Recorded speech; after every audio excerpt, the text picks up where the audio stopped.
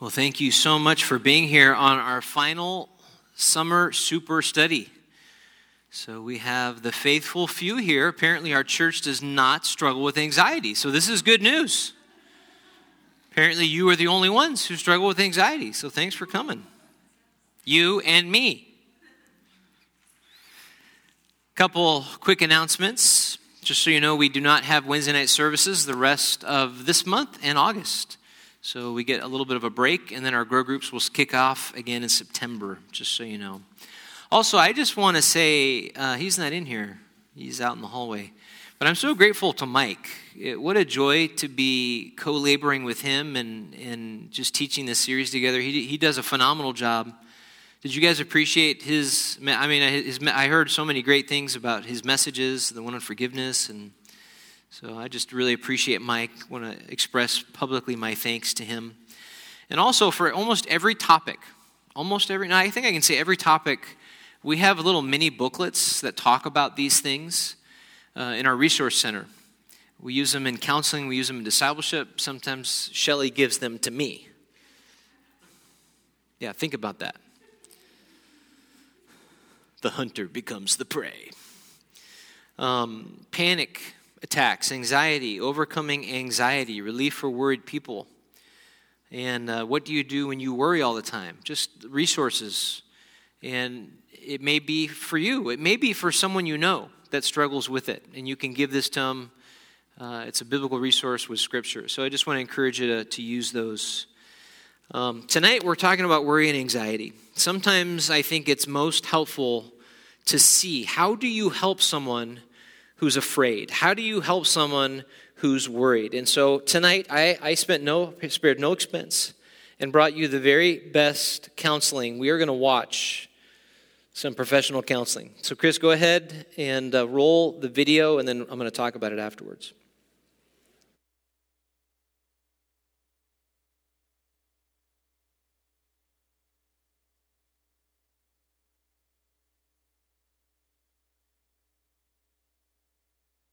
Catherine Bigman, Janet Carlisle referred me. Oh, yes. Fear of being buried alive in a box. Yes, that's me. Should I lay down? Oh, no, we don't do that anymore. Just have a seat. And let me tell you a bit about our billing. I charge $5 for the first 5 minutes. And then absolutely nothing after that. How does that sound?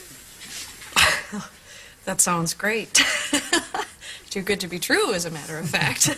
Well, I can almost guarantee you that our session won't last the full 5 minutes. Now, we don't do any insurance billing, so you would either have to pay in cash or by check. Wow. Okay. And I don't make change. All right. And go. Go. Well, tell What? me about the problem that you wish to address. Oh, okay. Well, I have this fear of being buried alive in a box. I start thinking about being buried alive, and I begin to panic. Has anyone ever tried to bury you alive in a box? No, but truly thinking about it does make my life horrible. I mean, I can't go through tunnels or be in an elevator or in a house, anything boxy. So what you're saying is you're claustrophobic. Yes, that's it. All right, well, let's go, Catherine. I'm going to say 2 words to you right now. I want you to listen to them very, very carefully. Then I want you to take them out of the office with you and incorporate them into your life. Well, shall I write them down? Well, if it makes you comfortable, it's just 2 words. We find most people can remember them. Okay. You ready? Yes. Okay, here they are. Stop it!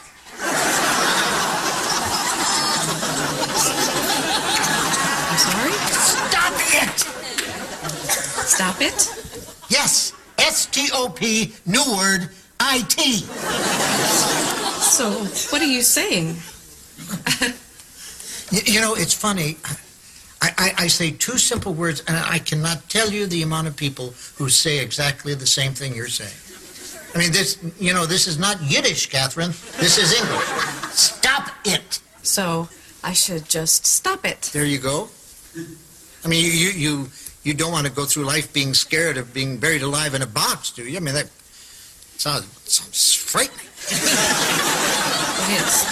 Then stop it. I can't. I mean, it's been with me since childhood. No, we don't go there. Just stop it. So I should just stop being afraid of being buried alive in a box. You got it. Good girl. Well, it's only been 3 minutes, so that will be $3. Actually, I only have a 5, so. Well, I don't make change. Then I guess I'll take the full 5 minutes. Fine. All right. Well, what other problems would you like to address? I'm bulimic. I stick my fingers down my throat. Stop it! What are you, nut of some kind? Don't do that. But I'm compelled to. My mom used to call me fatty. No, we don't go there. But I've been having this dream. No, we don't go there either. But my horoscope did say. We definitely don't go there. Just stop it. What else? Well, I have self-destructive relationships with men. Stop it! You want to be with a man, don't you? Yes. Well, then stop it. Don't be such a big baby. I wash my hands a lot. That's all right. It is? I wash my hands all the time. There's a lot of germs out there. Yeah, don't worry about that one. I'm afraid to drive. Well, stop it! How are you going to get around? Get in the car and drive, you kook. Stop it! You stop it! You stop it! What's the problem, Catherine? I don't like this. I don't like this therapy at all. You're just telling me to stop it. And you don't like that? No, I don't. So you think we're moving too fast? Is that it? Yes. Yes, I do. All right, then let me give you 10 words that I think will clear everything up for you. You want to get a pad and a pencil for this one? All right. Are you ready? Mm-hmm. All right, here are the 10 words. Stop it or I'll bury you alive in a box!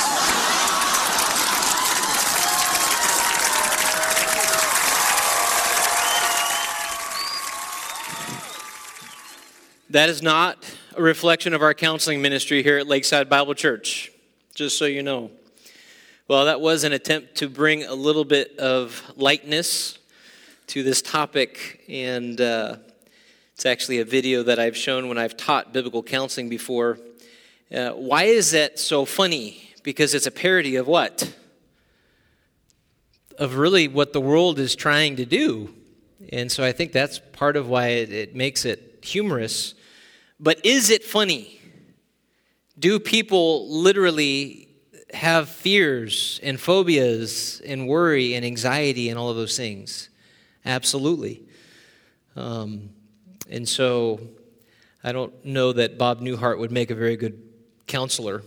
But let's talk about worry and anxiety tonight.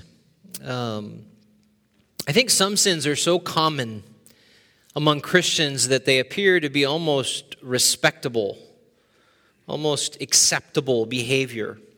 I think worry and anxiety would be in the top 5. I think many of us struggle even to know how to talk about anxiety, talk about worry. I mean, what are some of the terms that you hear people use when they don't want to say I'm anxious or worried? I'm concerned. I'm stressed out. Scared. I'm bothered, troubled, disturbed, all of those things. And to add to the confusion of this, we're not even sure what to call it, but there's multiple solutions offered to us. You have, and I went through this when I taught on depression, so I'm not going to cover it tonight, but you have the world's view, and then you have this middle category where it's the best of the world and the best of the Bible, and then over here you have what we strive to do here as biblical counseling. In fact, just to show you the danger of this center group of mixing secular psychology with Christian truth, I have a quote from an integrated Christian counseling book. This book is called Worry-Free Living. Doesn't that sound like a great book? I mean, you could probably go to Lifeway and pick this up. Here's what they said. These are Christians. Here's what they said. We suggest setting aside 15 minutes in the morning and another 15 minutes in the evening for active worry. I love that.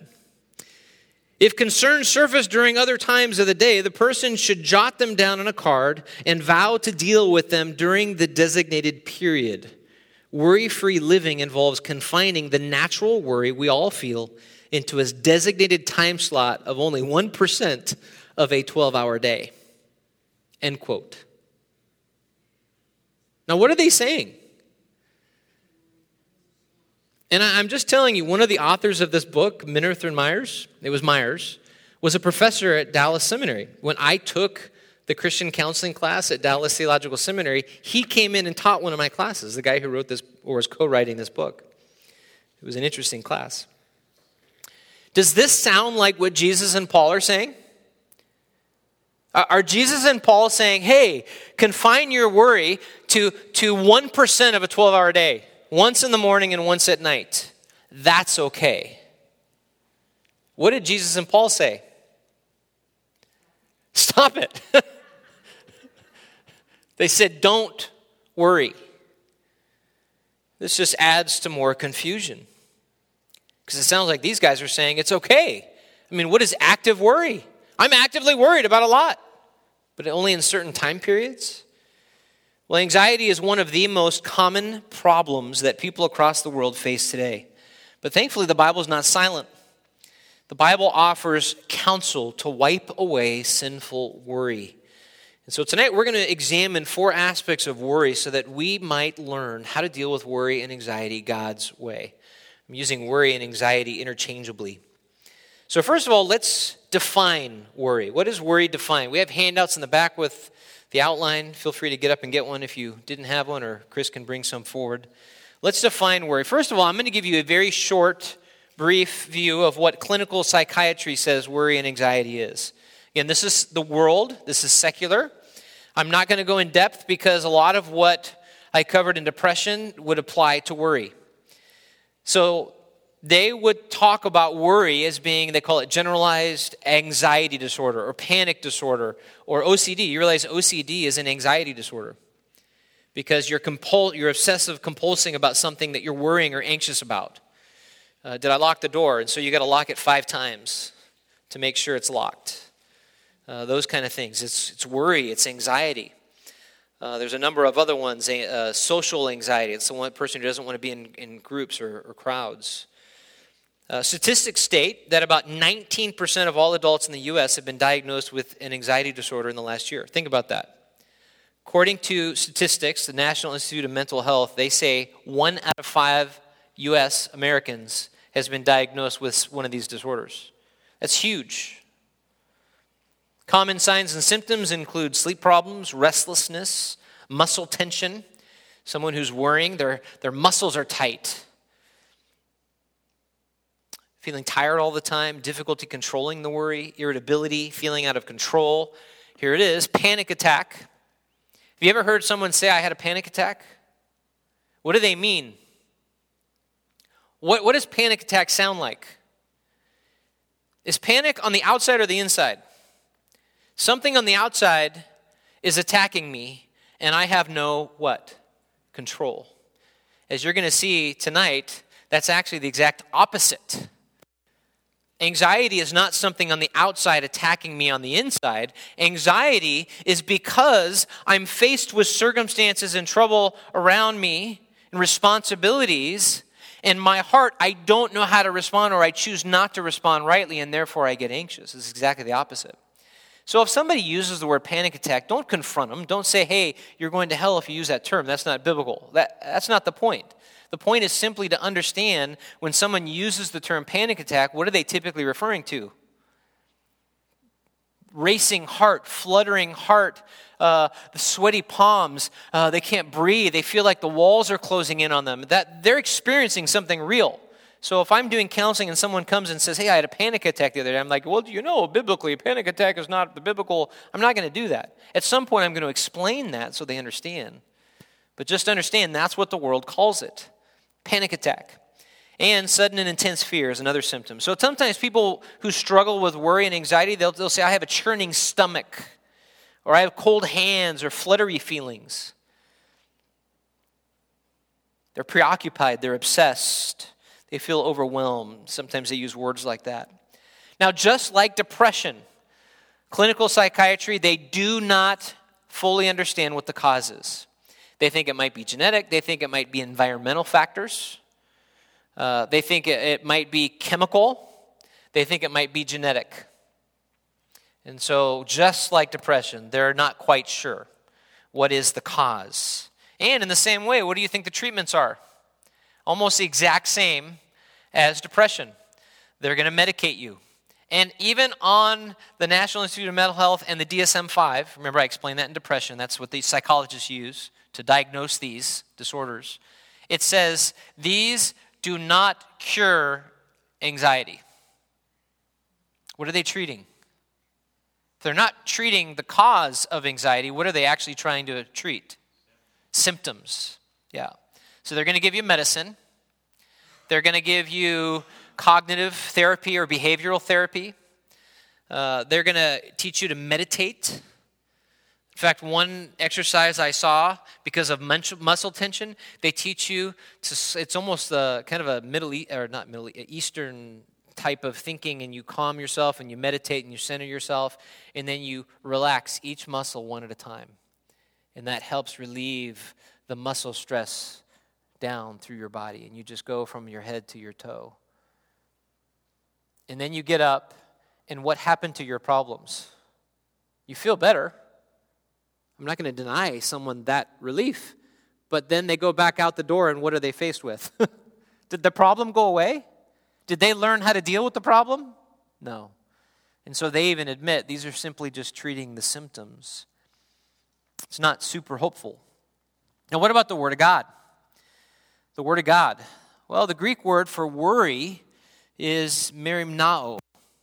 It's a combination of two Greek words.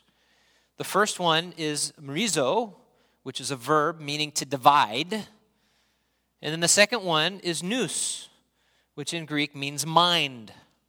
So what does worry mean in biblical Greek? A divided mind. That's literally what it means. So in the Bible, this word is often translated different ways. It's translated worry. Sometimes it's anxious or anxiety. And sometimes it's even translated care. So let me give you a definition. I thought I had this on the handout, but I don't think I left it on there. Worry is an over-anxious concern regarding the future and things that keeps a person from fulfilling current biblical responsibilities. Let me say it again. Worry is an over-anxious concern regarding the future and things that keeps a person from fulfilling current biblical responsibilities. So what do I mean by that? I simply mean that worry is over-anxious concern. Something happened in the past that's affecting now or the future. Something I'm afraid is going to happen or not happen in the future. And as a result of this over-anxious concern, I can't handle it. I can't fulfill my responsibilities that God has given me. And so it can be a preoccupation with the future. Things like war. Things like sickness. I mean, Bob was joking about, no, I wash my hands, there's germs out there. You realize there are people who wash their hands till they're raw because they are so afraid that they will catch something. That's a prison. They bleach themselves. to clean themselves. Can you imagine using bleach? They're concerned with sickness. They're concerned with a lost job. They're concerned with not finding a job. They're concerned with the future of their marriage, the safety of their child.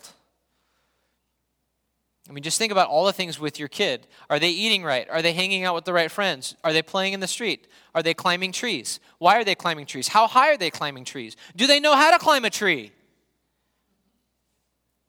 Are they going to find someone someday? Hopefully not him. Hopefully not her. So much to worry about. Are they going to learn to love Jesus? Are you concerned about that? You should be. How about the stove left on? You know what I worry about? Getting up here and missing one page. Do you realize that I count these pages at least 3 times before I get up to preach? And my family mocks me mercilessly. Could you please confront them for me? Why do I do that? Because I don't have this memorized, and if I get up here and I don't have it, I'm like, I mean, that's like the constant dream that you have where you got up in front and you're in your underwear. This is it for pastors. So that's the kind of things. Now, let me make a distinction, because as we're talking about this over-anxious worry, this is not to be confused with the diligent care and concern toward your responsibilities. Think about that. There is a diligent concern about the responsibilities that God gave us. In fact, let me give you 2 biblical examples. 2 Corinthians 11:28. 2 Corinthians 11:28. Paul's concern for the churches. He talks about how he has this burden, and it's the word, it's our Greek verb. It's this concern for all the churches. What does that mean? He feels responsible for them. He feels the weight of that. So what does that responsibility do for the Apostle Paul? He climbs into a cave, huddles into a little ball, and cries himself to sleep. I can't handle it. Is that what happens? What does that God-given concern do for the Apostle Paul? What does it motivate him to do? He prays. And then he what? He writes them letters. And then he what? He goes and visits them. And then he what? He preaches to them. He trains them. He equips them. He loves them. He confronts them. What? So what does that God-given concern, that care, do to the Apostle Paul? Motivates him to action. There's another example too in Philippians 2:20, where Paul is talking about to the Philippians. He's saying, hey, I have no one else who is genuinely concerned about your welfare as Timothy. That word genuinely concerned is our word. He is caring for you. And as a result, Paul, concerned for them, he sends Timothy because he knows Timothy cares for them. And what will Timothy do when he gets to Philippi? Minister to them, love them, care for them. Is that sinful worry? Not based on what we know. Think about this with me. Who created you with the ability to care? Genesis 1:26, let us make man in our what? Image. Does God care about you? Does he? Think about it. He cared enough that he sent his son to die for you.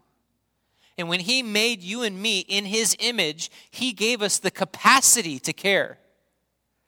The capacity to be concerned. And what should that capacity to concern and be in care for people do? Drive us to action. Not anxiousness, worry, sinful, but genuine, God-honoring care and concern.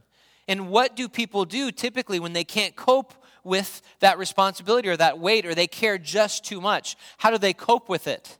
They medicate themselves. They turn to alcohol. Some people are like, wow, I can't handle this right now. My family, my marriage is blowing up. I'm going to go work a lot.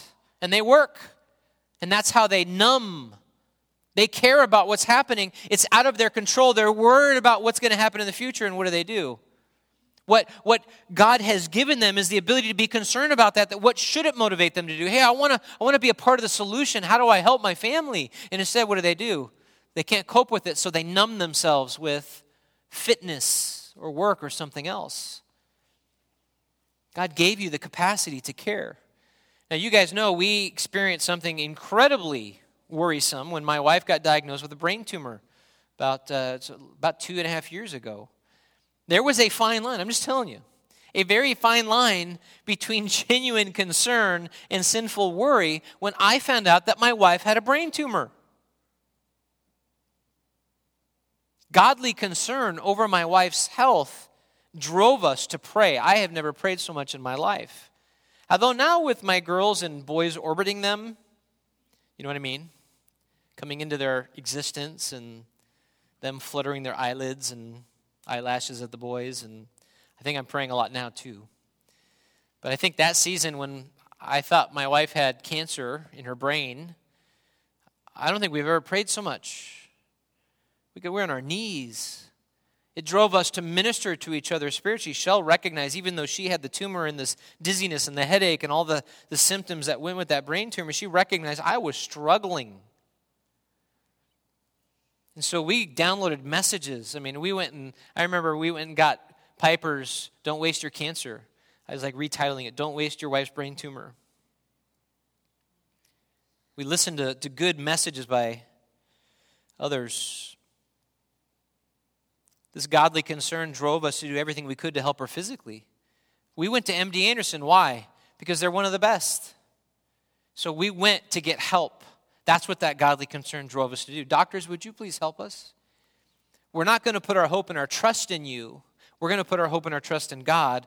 But we would be grateful if you could help my wife work through this.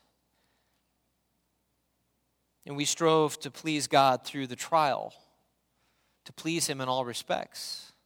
That's what godly concern does when you're faced with something that seems overwhelming. So how does godly concern then become sinful worry? I've got these 7 steps there for you on your handout. First of all, your thoughts are focused on controlling the future. Now think about this. When I'm thinking of my wife with a brain tumor, what is it that I want to control in the future? There's a brain tumor in her brain. Get it out. That's what I was fixated on. I was thinking and focusing on this future event. Number 2, your thoughts are unproductive. We call this the spin cycle. It just goes round and round and round. Think about this with me. When I first found out and we're in Albania, this was my spin cycle. Shelley has a brain tumor. It must be cancer. If it's cancer, she's going to die. And if she dies, what am I going to do? 30 seconds go by. My wife has a brain tumor. It's probably cancer. She's going to die. Am I going to get remarried? I thought that. And then again, another one. Over and over and over again. Have you ever had that? Where you get caught in that spin cycle of worry? And the first 24 hours, I was struggling with that, just going round and round. Third, it controls you instead of you controlling it. Often when we struggle with worry and anxiety, it affects our sleep. Because I'm lying there looking at the ceiling, and what am I thinking about? All the things that I can't control. And what else am I thinking about? All the things that might happen or might not happen in this case. Are they going to be able to get it out? Is it cancer? Is she going to die? Is she going to live? All of these things. I couldn't turn it off. It was controlling me. Number 4, it causes you to neglect your God-given responsibilities and relationships. Now for me, you guys have heard me preach and teach enough to know that when something is broken, what do? What do? I fix it. Now, can that be a strength? It can be. Yeah, it makes us productive. Does my wife need me to fix this when she just finds out she has a brain tumor? What does she need? Me to lead her spiritually. I'm on the internet. I'm researching. I'm trying to figure out what this is. I'm trying to get airlines set. The kids, I'm like, just pack. I'm getting short-tempered with them. What's happening? Because of my over-anxious worry for the future, what would happen with my wife and her health, it begins to control me, causes me to neglect my God-given responsibilities.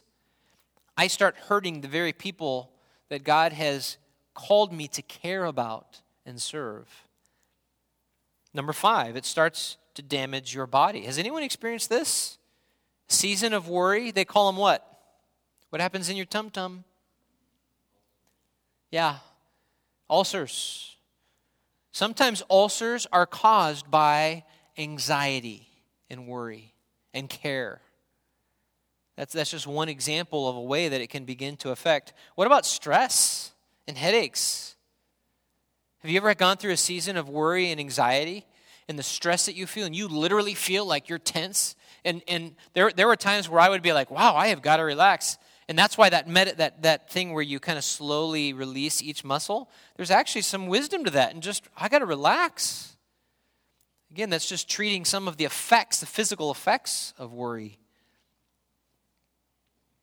Number 6, you start losing hope instead of finding answers. Start losing hope. This is hopeless. This is never going to get resolved. And number 7, you shut down and you stop functioning. Now, thankfully, it never got this far for me. Number 6 and 7, it never got that far. Thankfully, God blessed me. But I definitely understand steps 1 to 5. I was there. It was a fine line, and I was way over onto sinful worry, especially in those first 24 to 48 hours. But that's how godly concern, which is God-honoring, and God gave us that ability to be concerned and care and serve and love. That's how it becomes sinful worry. Now, something that typically comes up in your mind at this point is, well, what about planning? Does the Bible say something about planning and not worrying about what? Tomorrow, because what will happen tomorrow? It will what? Take care of itself. Look at James 4:13. Planning that acknowledges God's sovereignty is not worry. Did you hear me? Planning that acknowledges God's sovereignty is not worry. James 4:13, come now, you who say today or tomorrow we'll go to such and such a city and spend a year there and engage in business, make profit, yet you do not know what your life will be like tomorrow. You're just a vapor that appears for a little while and then it vanishes away.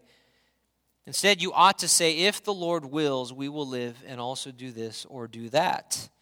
We should plan. Planning is good. God gave us the capacity to plan. But we shouldn't worry about our plan. Rather, we trust in the Lord about our plan. And what is verse 15? If the Lord wills. And that's the key. God, I'm going to make this plan. I'm not going to worry about it because I've gotten counsel. I've not made a hasty, rash decision. I prayed about it. I've made sure that I was not violating biblical principles or precepts. And I believe that this is what you're calling me to do. So I'm going to step in faith and make this plan and not worry about it. But I'm going to hold it with a closed hand or an open hand. If you hold that plan with a closed hand and it starts to go awry, what tends to be the result? Worry and anxiety. So you make that plan to the glory of God. You say, God, your will be done, not mine. And if you want to change it, that's okay. So that's an important part to make. Because if I get anxious because it doesn't go my way, what is that? It's arrogance. It's pride. God, why are you not fulfilling this the way that I planned? Do I know better than God? Those of you who know me, you're like, no, Chris, you don't. We know you. Let's look at the second main point. Worry is sinful. Turn with me to Matthew 6. Again, there's at least 2 main texts that deal with this subject. There's a number of other ones too. These are probably the most well-known. Matthew 6. Matthew 6. Really starting up from 19 all the way to 34. I'm just going to point out 3 times Christ forbids worry. Notice verse 25. What does it say? For this reason I say to you what? What does your Bible say? Do not be worried. In the Greek, that's an imperative. It's a command. And then notice in verse 31, do not worry then. Verse 34, do not worry. Is Jesus saying it's okay to actively worry 1% of a 12-hour day? Is that what Jesus is saying? Is he saying, don't worry about most things, but this 1% you can worry about. Is that what he's saying? No, when Jesus says, do not be anxious, what does he mean? Stop it. Bob Newhart apparently had it right. And it carries the idea of stopping what is already being done. So notice, Christ forbids worry. And it's interesting because it says, for this reason. For this reason.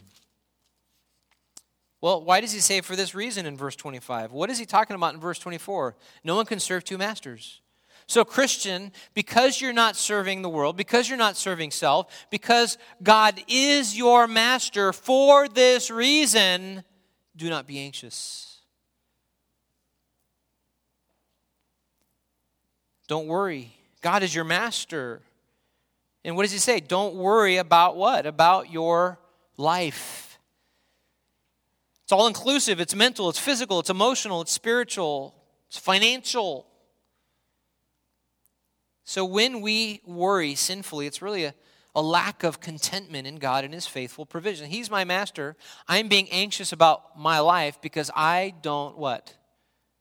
I don't trust him. Well, turn over to Philippians 4:6. Keep your finger in Matthew 6. We're going to come back here in just a moment, but I want you to see these are the two texts that we'll probably spend most of our time in. Philippians 4:6. We know this one by heart, don't we? You're like, Philippians 4:6. Be anxious for, don't you hate it when Paul does that? Nothing. No, Paul, there's legitimately some things that I should worry about. No. Be anxious for nothing. But in, here he does it again, everything. In case you missed the nothing part, he adds the everything. Don't be anxious about nothing, but in everything, what? Yeah, by prayer and supplication with thanksgiving. I don't like that one bit. Let your request be made known to God.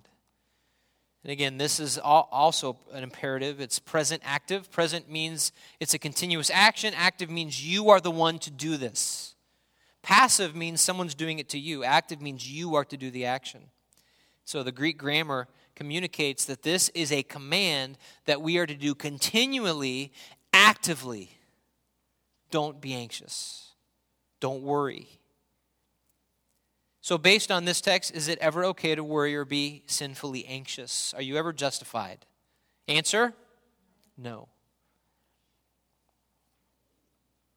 Christ's teaching in Matthew 6 exposes the two sinful roots of worry, idolatry and unbelief, and the cure for each of these. So these last two main points are really just we're going to walk through Matthew 6 and exposing the two sinful roots of worry. If you struggle with worry, someone in your family struggles with worry, if you have a friend or someone in your community that you are friends with that struggles with worry, it doesn't take long of asking questions before typically God will expose one or both of these sinful roots. So let's look at the first one. We're back in Matthew 6. Worry is idolatry, and the solution is repentance. So idolatry means to worship someone or something other than the true and living God. Again, I don't need to expound on this too much. We have been taught well on idolatry. It means giving yourself to some person, giving yourself to a goal, idea, a concern, or an object rather than Christ. Putting your desires above God's desires. Your desires above his commands. What you feel is more important than what he tells you to do or how to respond. And it's allowing your concerns over the future and things to be more important than thinking and acting God's way. So really, when we worry, what we're really saying is, God, I know you mean well by what you say. I know you mean your intentions are the best. But I'm not sure if you can actually help me. I know you mean well, God, but this is huge. I don't think you can fix this. That's really what we're saying. The reality is something else has captured my heart. I'm no longer trusting in the Lord. I'm trusting in that other thing or that person. Now, what about the past? Because even my definition, it's worrying about, over-anxious concern about something in the future. Sometimes something happened in the past that rocked your world. And because of what happened in the past, you're concerned about how it might affect now or tomorrow. So it is possible that you got to go back to deal with something in the past to be able to rightly respond to the future. So think about someone who was sexually abused. When did that happen? Back then. I mean, I have counseled people who had it happen 25 years ago. And then something happened now that triggered it, brought it all back to the surface, and now what are they worried about? Think about it. You have been sexually abused. What are you worried about? It's going to happen again, or it's going to happen to one of my children. Or what if that guy does it to someone else? I should have said something. You see how what happened in the past is now affecting their ability to deal with the future. So even in a sense like that, sometimes in counseling, we have to go back and help them. Okay, what did happen in the past? How are you thinking about that? It could be someone who spoke badly to a coworker about his boss.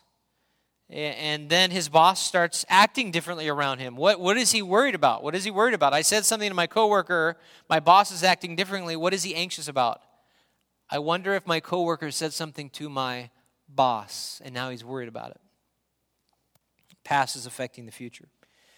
So that's idolatry. Worry expresses idolatry in the heart, and we tend to have an inordinate focus on these three things.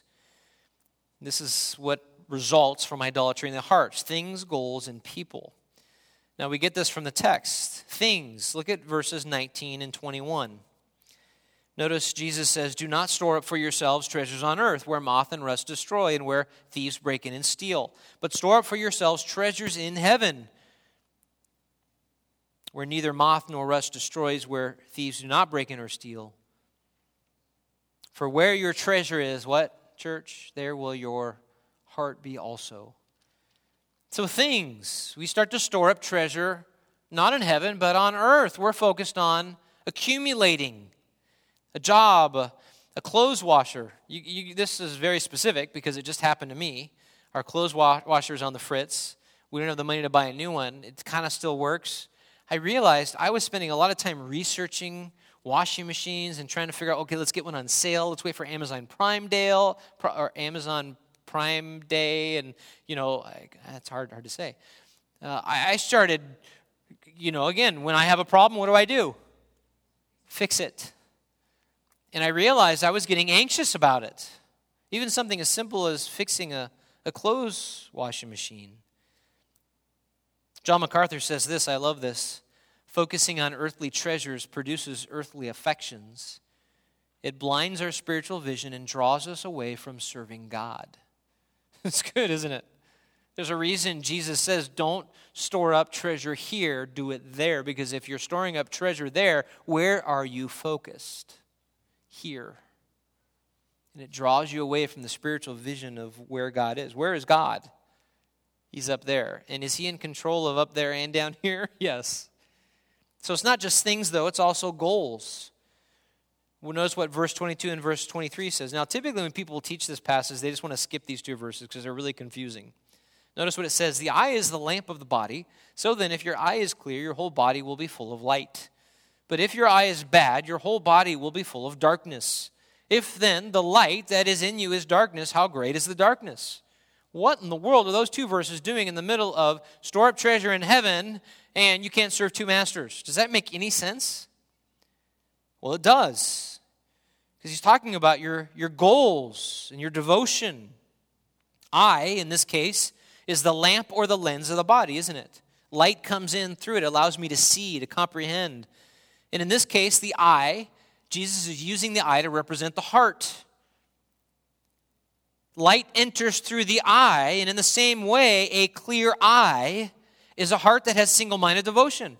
If my heart is clouded, then I'm not devoted to him. I'm devoted to me and my things and my goals. But a clear eye means I'm seeing things rightly, and I'm focused where? On him. Because after all, what does 2 Corinthians 5:9 call us to do? "I make it my ambition, whether home or absent, to be pleasing to him." That should be my goal, and a clear heart will be focused on pleasing God. So think about my wife's health, respect of coworkers. Hey, someone lied about me. What's my goal? To clear my name. In Albania, parking was horrific. It was bad. I realized that I didn't want to go out at night in certain parts of the city, and I would actually feel what I called killer butterflies. Have you ever had that feeling where you just kind of get that, and your breathing is a little shallow? And I was getting that way over parking space. Now, for any of you who've been to Albania, you're like, well, I can kind of see they drive like mad people.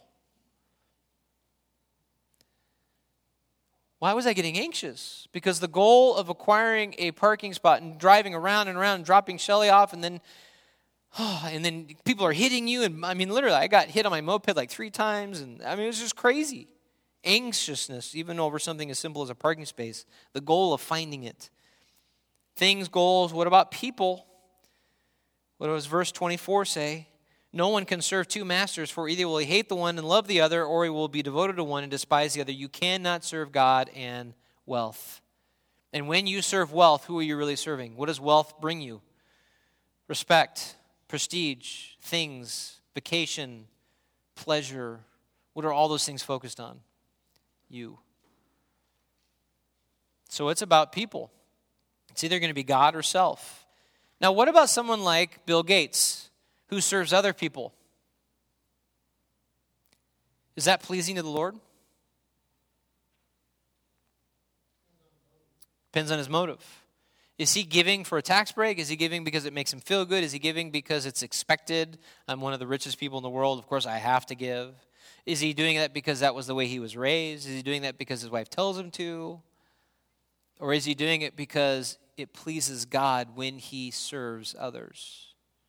So sometimes we say, well, I'm serving somebody, but we're actually serving someone because we really want something in return, or it's about us.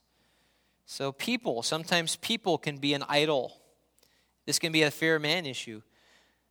What was I struggling with? Healing Shelly.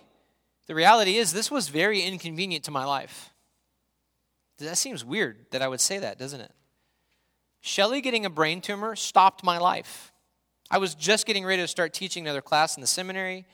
My language was blossoming. I was finally preaching in Albanian and just doing counseling and discipling in Albanian. It was like ministry was going great. Our life was going great. Support was great. Everything was great. And then God gave my wife a brain tumor. What do you think I was fixated on? God fixed this. How about an obedient child? How can an obedient child become an idol of my heart? I want so badly, and maybe it starts off right, I want so badly for them to love and delight in their Lord. But then it's almost like the cart before the horse. I forget the whole point of it is not external obedience. It's what? It's obedience from the heart. Even my child's obedience can become an idol. So an idol is anything or anyone that begins to capture our hearts, our minds, and our affections more than God.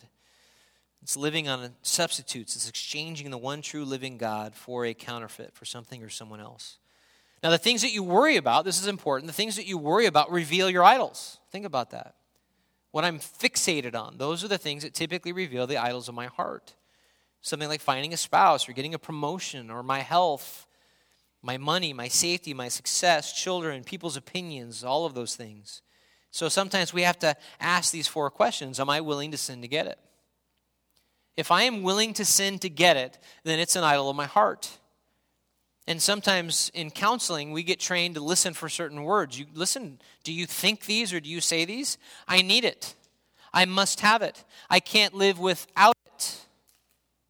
I won't. What are we saying? Absolutely, I have to have that. Sometimes those are indicative that it's an idol. Another question, am I willing to sin if I don't get it? Think about that. Am I willing to sin if I don't get what I am set on? Let's say that I get promised a promotion, and the boss tells me, and then 6 months later, the boss gives it to someone else. You promised that to me. and then I begin bad-mouthing my boss, what might that be an indication of? I was setting my hope on what?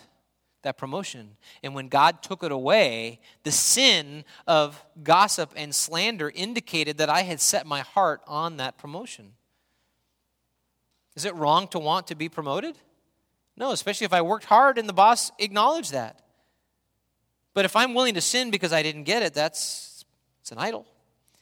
How about this? Am I willing to sin if I think I'm going to lose this? This is even worse. It hasn't actually happened. I'm just afraid it's not going to happen. So maybe I lie to prevent the loss of my job. And then fourth, do I run to it as a refuge instead of God? Meaning, do I put my hope in it? Instead of running to God, instead of going to prayer, am I running to this? Is it really important how many social media likes I have? I don't know about you, but I always try to have at least one more Facebook friend than my wife, Shelley. Because I know you guys like her more. But if I have one more Facebook friend than her, it makes me feel wanted. Think about that. For some people, this is what they live for. How about entertainment? Do we run to entertainment to numb? How about alcohol? How about drugs? For me, it's fixing things or people. So I don't listen well because I listen enough to identify the problem and then I jump in and swoop in and try to fix it. Even that can be an idol. Now, it's important for us to recognize that Jesus declares very clearly that you cannot serve God and something or someone else simultaneously. Is that clear for us? What does verse 24 say? No one can serve two masters. No one can. So in any given moment, you have to ask yourself, what are we fixing our hope in? That's why genuine God-honoring concern and care can be right and godly and holy and focused and moving me to action. And then in a moment, it becomes what?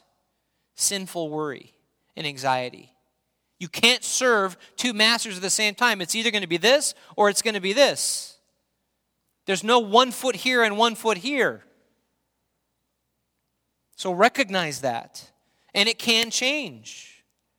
And with God's help, when that happens, you're like, wait a minute, I'm starting to feel the symptoms of worry and anxiety. Why am I doing this? What am I fixing my hope on? What am I putting my trust in? And then you stop and you go, God, would you reveal this to me? And then you go back to these texts and you read it and you go, oh, that's what it is. That's why. That's the motive of my heart. So what's the solution for idolatry? Well, it's repentance. A warrior needs to be called to repent of their false master, their false gods, their false refuge. They must renew their faith in Jesus Christ as Savior and Lord. Repentance of idolatry must be the solution. And when you talk to people who are anxious, they don't want to hear that. Why? That doesn't seem like that's going to change anything. What do they think is the solution for worry and anxiety? Don't fix what's in here. What do they want fixed or changed? Fix that. Fix him. Fix her. Take it away. Hit the rewind button. And they're not even focused on the real issue, and that's what's going on in their heart. Because repentance really is hopeful because it corrects our gaze and redirects our hope and trust back to Christ. Isn't that what Hebrews 12, 1-3 says? If you want to run this race with endurance and cast aside the things that entangle you and hop over the things that will trip you up, what does verse 2 say? Fix your eyes on Christ, because he alone is the author and perfecter of your faith. So that, verse 3, you will not grow weary and lose heart. The solution is redirecting your gaze from whatever it is that has stolen you from Christ and to repent and say, God, forgive me for putting my trust and my hope in that. MD Anderson is not my hope.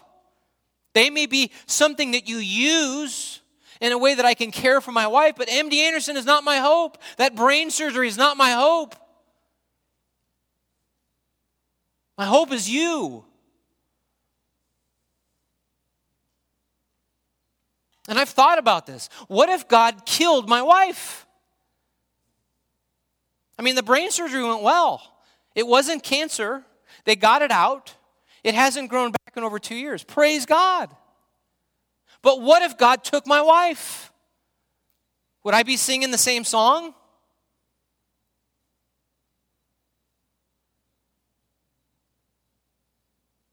I hope so.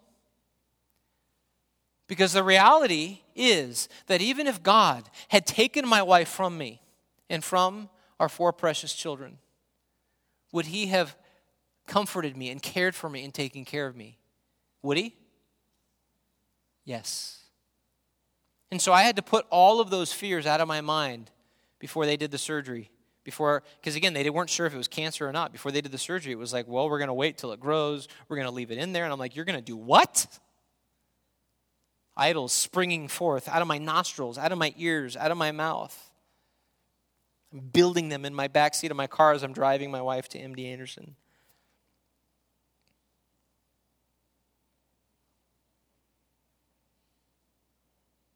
So a worrier must be called to repent, because otherwise we're left with what the world has to offer, which is behavior modification. In fact, I had a friend who went and saw a Christian psychologist who was struggling with OCD and anxiety.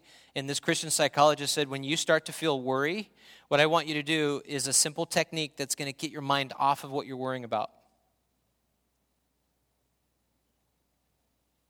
Try it. No, seriously, try it. Faster. Wow, Ernest, you're really fast. When you're doing that, what are you thinking about? Does it work? Yeah. And so this person walked away going, wow, thanks, doc, that really helped me. But after a while, what happened to his hand? He got arthritis. He got tired. And so I saw him, and it's like, why are you doing that? He's like, doing it all the time.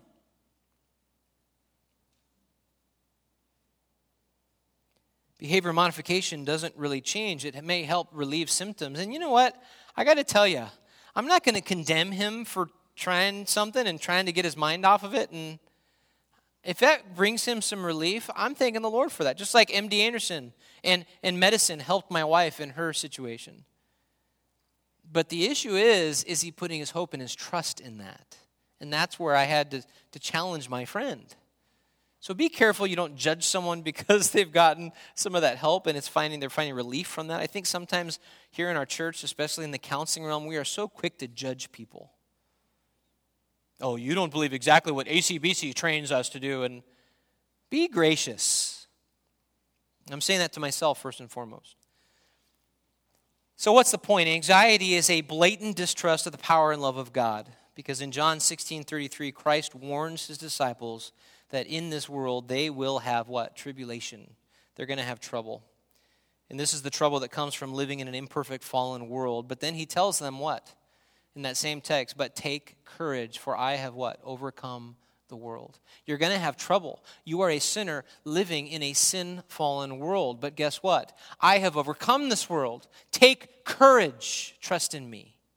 And that's the same thing that we must do. So we have to allow God to do his work. Let's go to that last point. Worry is unbelief and the solution is faith. Worry is unbelief and the solution is faith. Piper wrote a great book called Future Grace. The whole book is on this point. And he talks about different sin struggles that we face. And he connects it that if you struggle with this sin, and this is a pattern in your life, it's because you do not believe in God. It's a phenomenal book. I'd encourage you to read it. Now, worry is unbelief, and the solution is faith. Chris, where in the world are you getting this from? Well, turn over to verse 30. Because what does he say? But if God so clothes the grass of the field, which is alive today and tomorrow is thrown into the furnace, will he not much more clothe you, you of little faith? There it is. Ding, ding, ding. So Jesus himself identifies the problem. It's people of little faith. So worry then is the fruit of remaining unbelief. Worry is the doubt in a Christian. And the presence of worry indicates that there is something or someone that I am possibly trusting in other than God. And when we're worrying, we must identify the specific idols and the lies that are ruling our hearts, and we must confess them as sin. Now, what could possibly be the fruit of not trusting God before Shell's brain surgery? Think about that. What would the fruit of that be? I'm struggling with trusting God. I'm focused on all the practical things. I'm getting a flight from from Albania to Houston. We were trying to get a reference to get into MD Anderson. I didn't realize you can't just show up. You have to have a reference, and you have to know somebody, and it was a long process, and there was a waiting list. All of that, I'm like, what are we going to do? Get immediate help with her dizziness and her pain. What was the fruit of all that? Anger. God, why? Critical. How come Turkish Airlines won't help us? Don't they understand my wife's condition? I became snappy and sharp tone with my girls, with my wife even. Honey, I'm trying to help you. What do you want? Think about that. I am not trusting in the Lord because I'm so focused on trying to fix this, and what comes out of that unbelief is what? More sin. And what Galatians 5 describes as deeds of the flesh. I was tempted to trust in me. But the fruit of repentance for a warrior will be manifesting faith in God by disciplining our mind to focus on a couple things. First, God's care for mankind. And then we get this from our text, verses 25 to 30. I don't have time to read it, but he's talking about how God cares for the birds and the lilies of the valley. And it's the argument from the lesser to the greater. If God is going to care for the birds, they don't fly out going, where are the worms? Where are the worms? What? They just fly out, oh, there's a worm. Oh, there's a worm. And they are fed. God cares for his creatures. They don't even have a soul. God gave you a soul. Are you really worried that God takes care of the lesser creatures, that he's not going to take care of you? That's really the argument that Jesus is making here. In fact, in verse 27, notice what Jesus says. This is kind of convicting. In verse 27, he says, who of you by being worried can add a single hour to his life? Does worry work? Does it help? No. In fact, what does it do? It shortens your life. Think about that. In fact, I Googled this.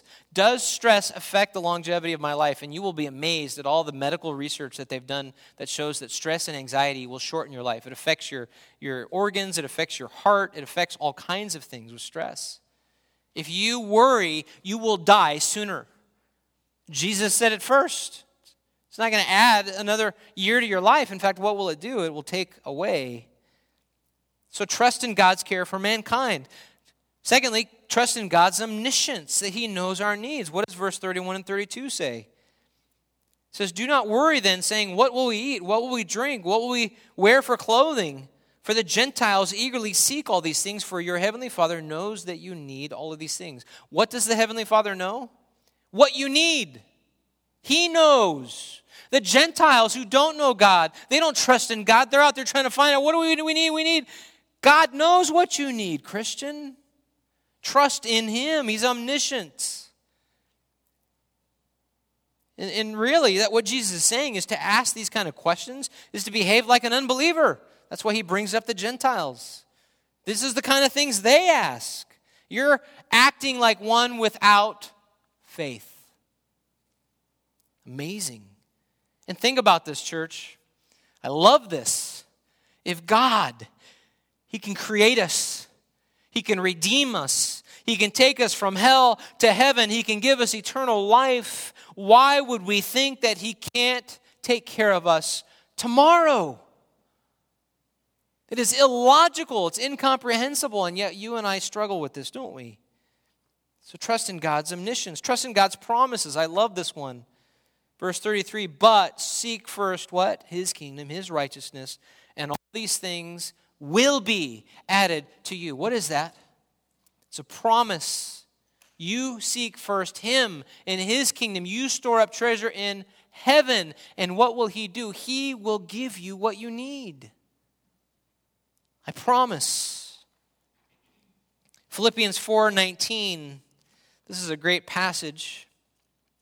I don't have time to read it, but I'm going to.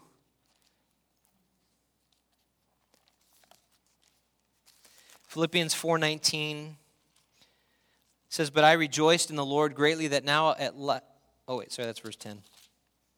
I need glasses. Verse 19, and my God will supply all your needs according to his riches in glory in Christ Jesus. And my God will supply all your, what? Needs. According to what? According to what? To his riches in glory. Bill Gates, possibly one of the richest men alive today, if he put you in this inheritance and he decided to start giving you all that he owned, there would be an end. It would come to an end. Will there ever be an end to God's riches? Will it ever stop? No. Because his riches are infinite, because God is infinite. And so when he promises you that he will take care of you, trust in me, that's what he means. Think about this. Supplying all of our needs is his concern, not mine. Think about that next time you start to worry because you don't know how to pay a bill, or you don't know how you're going to take care of something, or you don't know what the future holds for you. Think about this. Supplying all of our needs, that's your concern, God, not mine. Now, I still have the responsibility to do and plan and be responsible and be a good steward, but I'm not going to worry about it. You will take care of all of these things.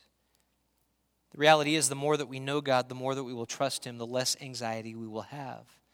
I love what Piper said. This is from that Future Grace book. He said, sin is what you do when your heart is not satisfied with God. No one sins out of duty. We sin because it holds out some promise of happiness. And that promise enslaves us until we believe that God is more to be desired than life itself. Psalm 63:3. Which means that the power of sin's promise is broken by the power of God's. What does he mean? Sin is holding a promise, saying if you do this, it'll make you happy, it'll satisfy you. Do it your way, how you feel. And the Bible is saying, no, do it God's way. God promises you. And God's promise, if you trust in it, will break the power of sin's promise. It's true. And then fourth, pleasing God by caring for today's responsibilities. Verse 34, do not worry about tomorrow, for tomorrow will care for itself. Each day has enough trouble of its own. Today has enough real problems. Don't think up possible problems for tomorrow. Take care of what's today. Instead, trust in God's grace, obey, respond to circumstances in a God-pleasing way. And this is really how you defeat that spin cycle that we talked about. Well, E, the idolatry and unbelief of worry is to be replaced by worship of and faith in God. And this is really what true faith does. It produces worship. And this is going to manifest itself in a life that's marked by these three things. Now turn over to Philippians 4. I'm just going to go through this really quick and then we'll finish.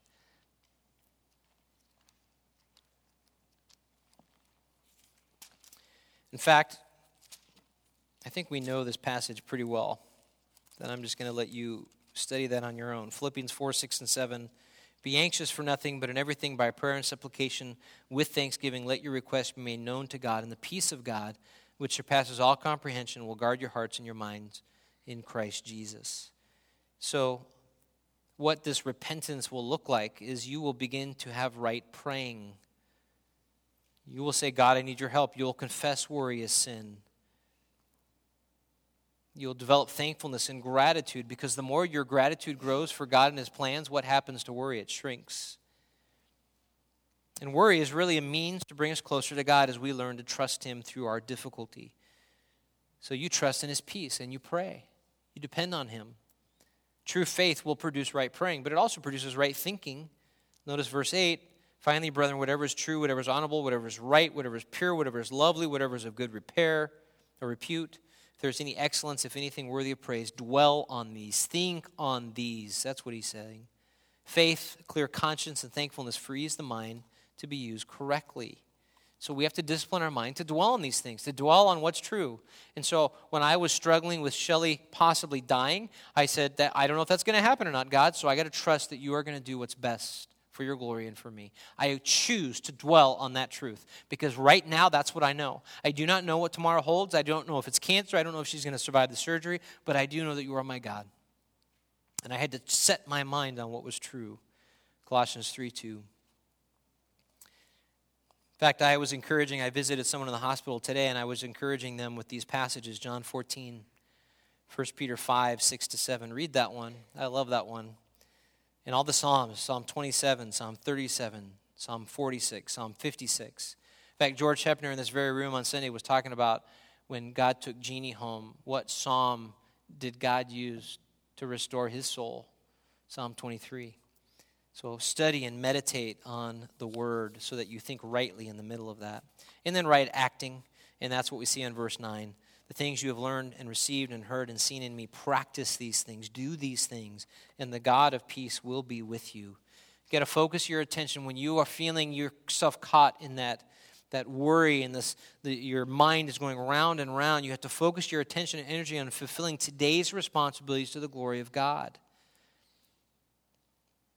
You deal with today's problems and concerns. Recognizing that doesn't mean they're always going to go away. You can start working on something and it keeps dragging on. There's no promise that just because you obey, God's going to take it away. But you can have hope that as you strive to please God in it and respond rightly moment by moment, that he's changing you even if your problems don't change. And the reality is for us, Shelley's headache continues. It's affected her ability to function. She can't be out as long. We go on vacation. Vacation is different now. She can't do as much as she used to because she has to go lay down and rest. It may never get better. But she still has to learn how to respond rightly to chronic pain. The reality is, practical suggestion when you find yourself beginning to worry or feel anxious, I just want to encourage you to stop, take a piece of paper and answer these 3 questions. What is my problem as I see it? What's causing my anxiety, my worry? What does God want me to do about it? That involves going and looking in the Scripture and maybe coming and talking to someone who maybe you're like, I don't know what the Bible says. Well, come talk to one of us. We'd love to walk you through that. What does God want you to do about that situation? And then when, where, and how shall I begin? What does that look like right now? In right praying, in right thinking, in right acting. And sometimes you can't work on the problem, but God just wants you to pray and wait on him. That problem, my problem is someone else, and I can't fix them. I can't change them, and I'm worried about it. But I can work on me, and I can trust them with God. I mean, think about 2 Corinthians 12:7. How many times did Paul ask for the thorn to be removed? 3 times. What did God say? 3 times. No, no, no. And then what does Paul say? My grace is sufficient for you, for power is perfected in what? Weakness. Sometimes the weaker we are, the more God's divine grace shines forth. And so we just got to trust and obey. And you see the progression here. Right praying leads to right thinking, which leads to further right actions. Well, I know we went over this quickly, examined 4 aspects of worry so that we might learn how to deal with worry and anxiety God's way. I just want to encourage you, when we understand what sinful worry truly is, we're going to find help and hope in God. And some of you hear this truth, you see it on the page, you're like, I don't know how to do this. We would love to help you, walk with you, graciously, patiently. So if you struggle with worry and anxiety, please come talk to me, come talk to Mike, come talk to any of our staff or elders. We would love to be able to encourage you and walk with you. Maybe you got someone in women's Bible study or men's Bible study or grow group, wherever it is, your spouse. I trust that God's grace would daily continue to sustain and care for you during the seasons of trial, difficulty, and concern. Let me pray. Heavenly Father, we do thank you for the opportunity to study your word and for the clarity that it brings. Thank you so much for the opportunity that we have to learn to trust you. And I pray that if there is any idolatry, if there is any unbelief, that you would help us to repent and that you would help us to truly worship you and set our trust and faith in you. Lord God, for anyone that is going through a difficult season right now, they are facing the great chasm of the unknown. Lord, would you and your Spirit comfort them by the word of God and the power of the Spirit in them? Would you help them to lean not on their own understanding, but on you, to trust that you will make their path straight? And would you help us as a church to come alongside them and comfort them in this season? Because that's what you have saved us and called us to do, to care and to be concerned for one another. It's in the precious name of Christ we pray. Amen.